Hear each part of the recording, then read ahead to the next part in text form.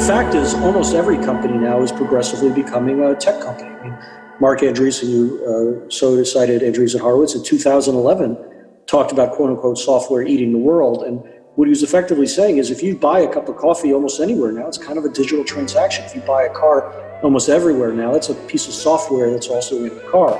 And so the phenomenon that has driven the sort of tech-specific rise is also, in fact, a lot of the tool set helpful for people everywhere.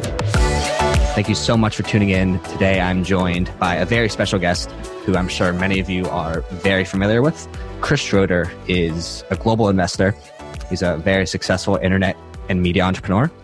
And he's the author of the fantastic book, which I read early on producing this podcast. That was one of the books, along with Brad Feld's book, that really inspired my journey, Startup Rising. And so, Chris, it's great to have you here. Oh, I'm so happy to be here. Thanks for thinking of me. No problem. So what's been going on in your world, like leading up to everything? I know you've been focused all around the world. And I do want to hear about the story of the first time you went to Dubai at the celebration of entrepreneurship. Give us insight into your world right now. Yeah, my world is like everybody's world right now. I mean, this is one of the most profound, it is the most profound shared experience of certainly of my lifetime. And I think that's probably true for even anyone who almost going back to the Second World War. And so a lot of it is just focused on, making sure family and friends are okay, make sure people who are not, that lucky are okay, and that we kind of listen to each other and walk very humbly and do what we can. My daily life is I literally get up, very early in the morning, and I'm on Zoom from there till midday, starting with Asia. And I talk to entrepreneurs and investors and just kind of people who think I like the way they think. And I head towards the Middle East, and then I cut down to East Africa and maybe to Latin America, and then do a little bit in America. And it's been highly, highly efficient, but I miss terribly being on the ground. And what I hear is a mix of some things which are quite hopeful and a lot of things which are certainly deeply uncertain, and some that are, of course, very sad. So it's just a time for us to all rally and just to be with each other, because we'll get through this in that way. Yeah. No, I completely agree. I think it's a time when, I think now more than ever, we need bottom-up leadership in the form of entrepreneurship. And, what's exciting is that we have tools at our disposal that we've never had before to allow for that.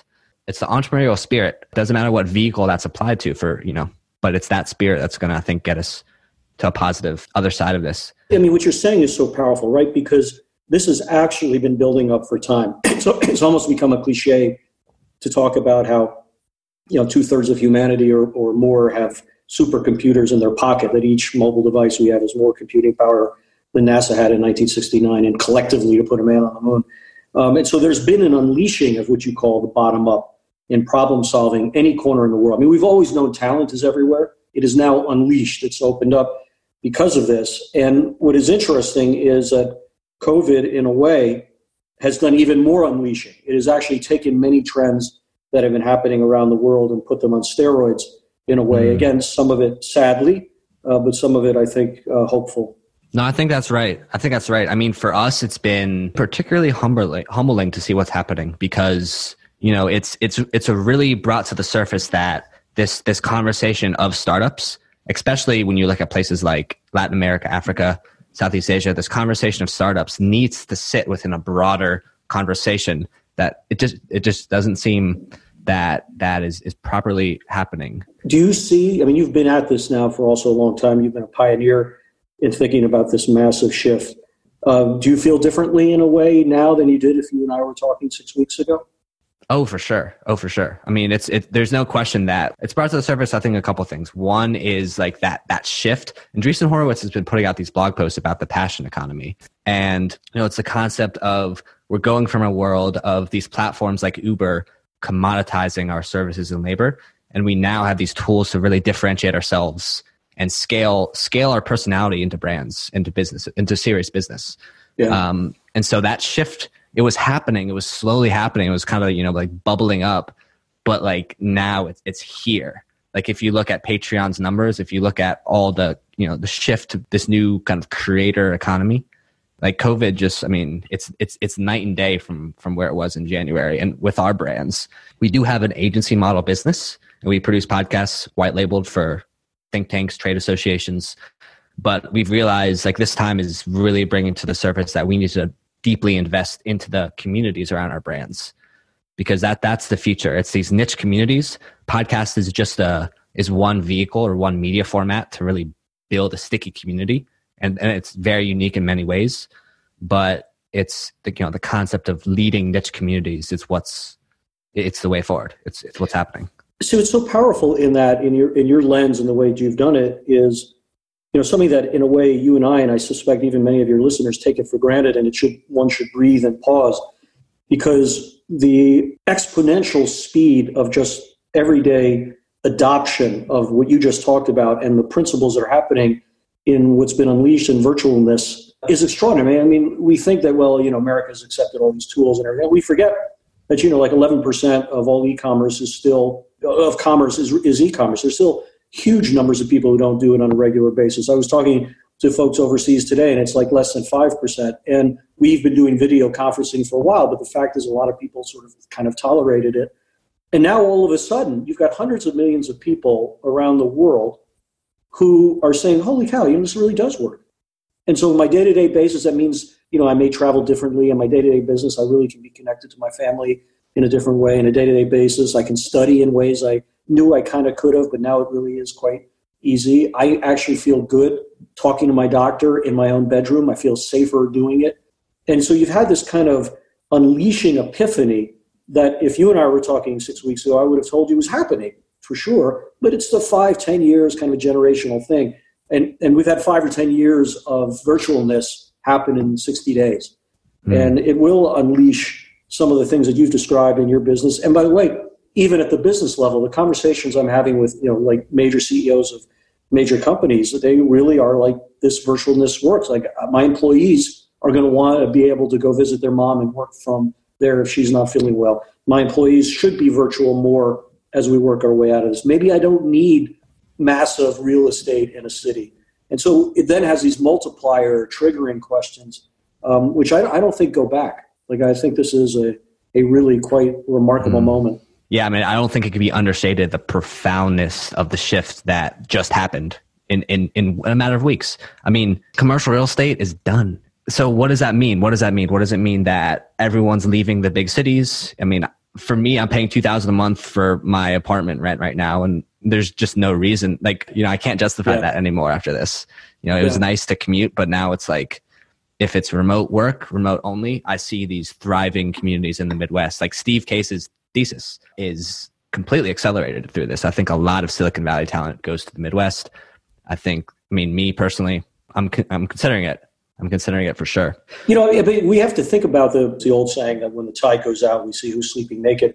I was this morning with a great healthcare investor who was kind of talking about a lot of he's from China, and he was talking about some of the amazing things happening, but he was very humble. And he's like, it also has shown tremendous vulnerabilities. And so there's an example, and you're in my world, but I think this is global. Everything we've just said is true. Virtualization has been embraced and unleashed. That's great if you have access to technology. If you're one of the 2 billion people who don't, for all the talk about 2/3 of humanity having a smart device, the fact is literally billions do not. And I hope that we're going to start having a serious conversation about that, because at the end of the day, if you don't have that access now, we've talked about it, like we've talked about digital divide, but now it's crystal clear. If you don't have access, like it's like turning to a human being and saying you can work, but you can't go on a road. That doesn't work. And so if this is also an opportunity for us to reflect on what vulnerabilities we have learned, and how this is why entrepreneurs are great, because the great entrepreneurs are thinking that, and they now want to go help solve those vulnerabilities. So it's going to be an interesting period. Yeah, I've been thinking about that a lot. I think that a lot of responsibility right now falls on ICT ministers that really need to step up and get infrastructure implemented that just they've been apathetic on. But yep, I agree. So let's start with this story of when you first went to Dubai, because what I think you saw, what it seems like to me, you saw in that celebration of entrepreneurship is that spirit of entrepreneurship startups there that really inspired you to kind of write the book about the region. Is that right? It is, and in a way, the story is an embarrassing story for me and a lesson, I think, to us all and what have you. Because, look, I've been a very global guy my whole life. I've traveled a lot. I've run digital media businesses who had international operations. I was a fairly unusual CEO in that well, like many American CEOs, as technology was becoming available everywhere, we would outsource technology to almost every corner. I mean, I outsourced from Latin America to Sri Lanka.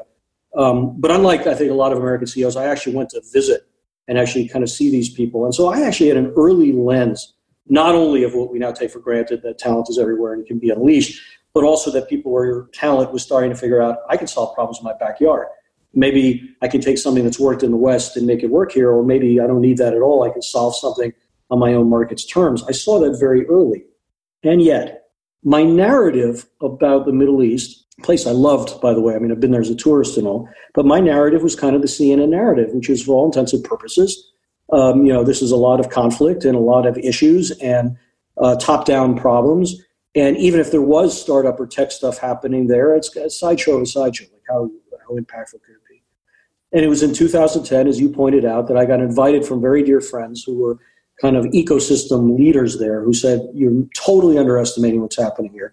We're having the first major gathering of startups in the Arab world. We all know Israel's extraordinary, but this was in the Arab world. We'd love you to come and talk and mentor and all that. And so I did. And within 2 hours of being at this gathering in Dubai, I knew my life had changed, because it was 3,500 young people from all over the Arab world. There were 3,500 young people on a waiting list trying to get in.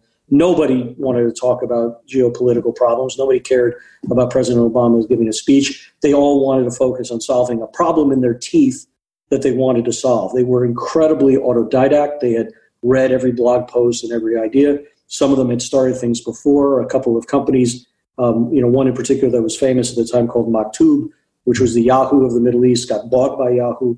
And there was a buzz.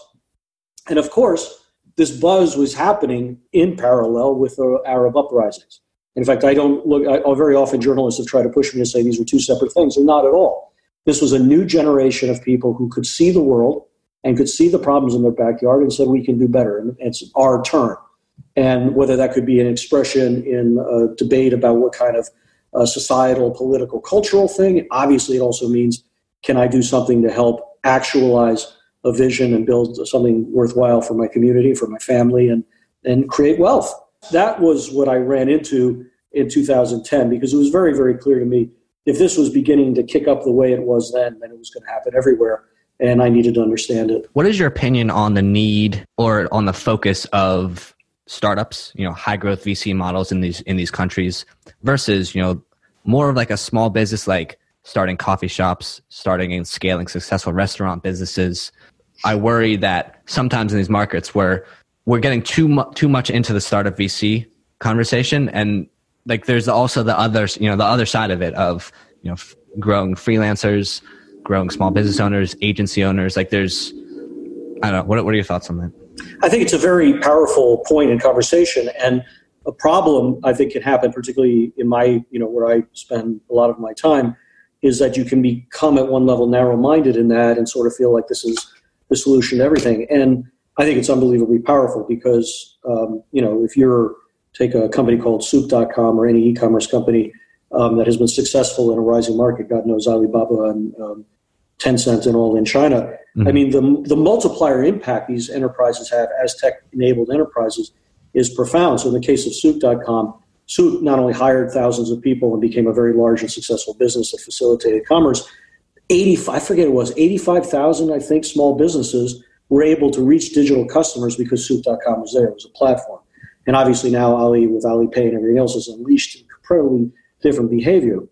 And so I think it is incredible. I think it has deep multiplier effects. But to your point, it is still very, very connected to what is happening bottom up in traditional entrepreneurship, because obviously in the COVID era, starting a restaurant is a more complicated proposition, but whether it's a small manufacturing company or a small idea that wants to become a big idea in a physical space, the fact is almost every company now is progressively becoming a tech company. I mean, Mark Andreessen, you cited Andreessen Horowitz in 2011, talked about quote unquote software eating the world. And what he was effectively saying is if you buy a cup of coffee almost anywhere now, it's kind of a digital transaction. If you buy a car almost everywhere now, that's a piece of software that's also in the car. And so the phenomenon that has driven the sort of tech-specific rise is also, in fact, a lot of the tool set helpful for people everywhere. I can't tell you, as another example, around the world, but one was particularly moving to me in the Middle East, was a very well-known retail jewelry store in Cairo, been there for decades and everything else. The daughter kind of stepped into the business and put it on Instagram. Also made 80,000 followers. I mean, it completely revolutionized a very traditional business. So these are tools. I mean, technology are profound tools, and they can be things into of themselves, but they also can unleash other kinds of areas of ideation and creation that, again, would have been hard for us to talk about in any of these rising markets a few years ago. I agree. So when you were talking before about some of the calls you were having this morning, are there any like countries in the world that you've been particularly focused on as like an exciting new ecosystem emerging there that most of our listeners or most of like the mainstream startup focus just isn't really paying attention to? I get asked this all the time. Actually, I get asked, what is the coolest, the most important tech phenomenon today, or my top 3 favorites, or whatever. Mm-hmm. And I think the one that is we could talk about AI and a bunch of things quite thoughtfully, but to me, it's the access to this technology almost everywhere, which is one of the great misunderstood stories of our time. And so a cavalier answer to your question could be, it's happening everywhere, because it is. But having said that, aggregations of talent, network effect of talent, young people wanting to be at the same place and to do whatever, matters. Top down does matter. This is a bottom up phenomenon, but government's decisions about making life better, easier, faster, cheaper, more efficient for businesses to thrive matter. And so I kind of have been viewing the world, this small vehicle with a co-founder of its great team called Next Billion Ventures. And Next Billion is like the next billion people having access to technology. Maybe it'll be money, but right now it's that. And we think of the world a little bit out of 3 hubs right now. So we look at Singapore as a hub to Southeast Asia. We look at Dubai as a hub to the Middle East still, as a little bit of Sao Paulo and Mexico City for Latin America. But that's kind of cheating, because there are amazing things happening in Colombia now. There's amazing things kind of early happening in Saudi Arabia. There have been really amazing things happening in Indonesia right now, which has an enormous market. So what I think is happening is that most of us in the West aren't simply understanding that, one, what this access is unleashing. Secondly, the kind of opportunity for co-authorship that can be done. This is no longer about American companies showing up and telling anybody what to do. This is about, we have some expertise, you've got plenty of expertise, can we build something of mutual benefit? And, thirdly, and I think very powerfully, that the rest of the world are creating options. So it isn't literally, if you and I are having this conversation 8 years ago, certainly 10 years ago, the Facebook, the Twitter, the Instagram, the WhatsApp of pretty much anywhere in the world not blocked by government were those companies.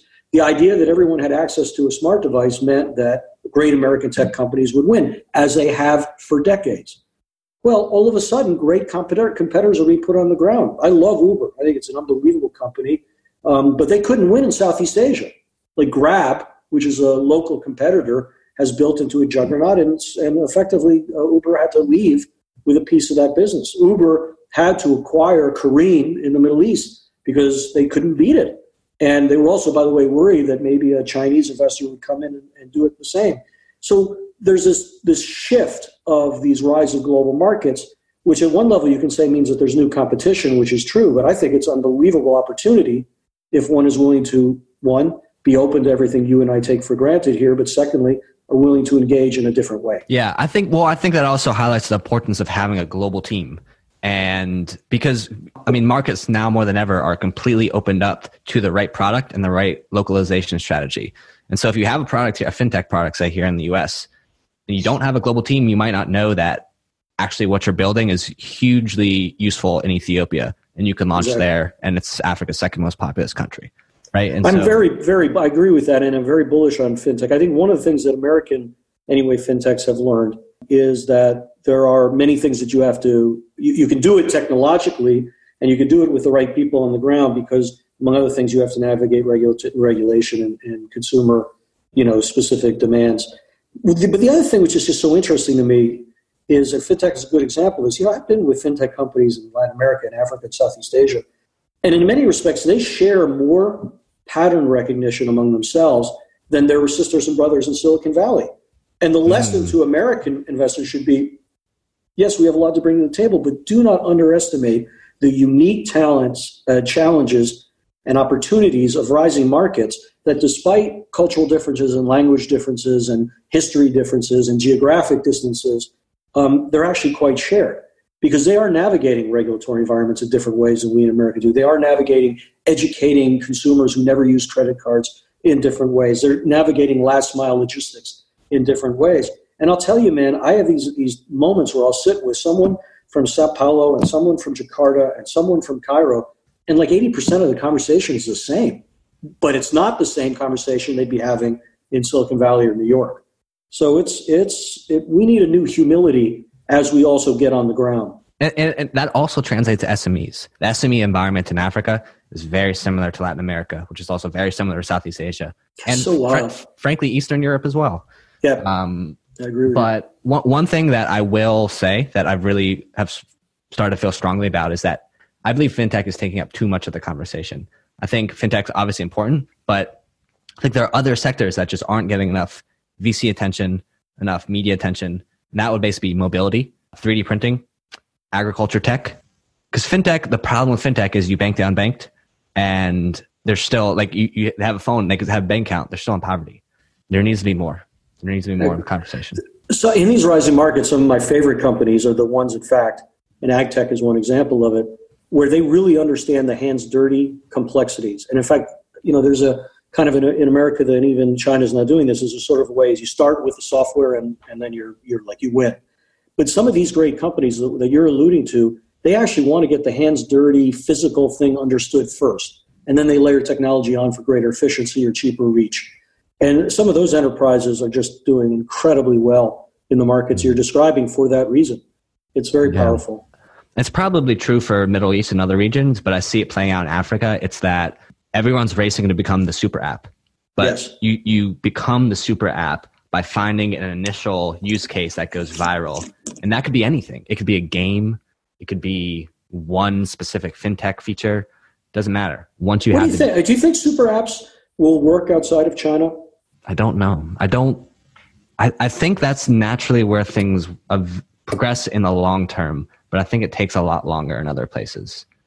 I mean, the QR code certainly hasn't caught on here the way, it has in China. I see the QR code starting to get adopted in Africa. I mean, China's putting an unbelievable amount of money through OPay into Nigeria. Yeah. So it's starting. They're having it seems like they're struggling, but Nigeria is hard. Nigeria is really hard. Some such talent there, man.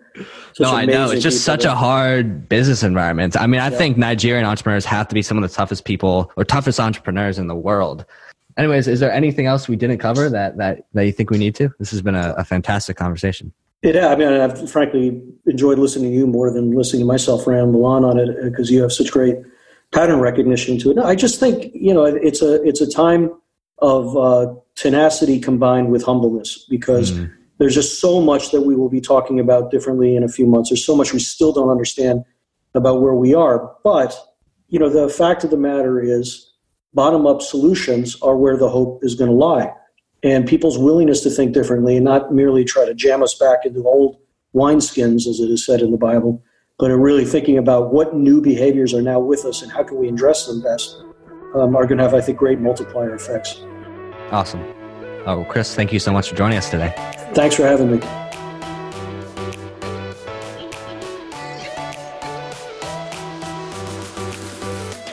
Hey, Andrew here. Hope you enjoyed this episode.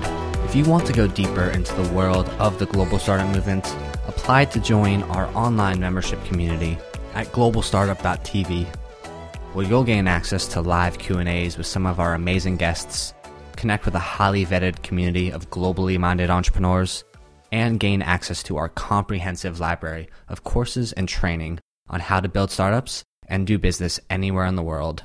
Hope to see you there.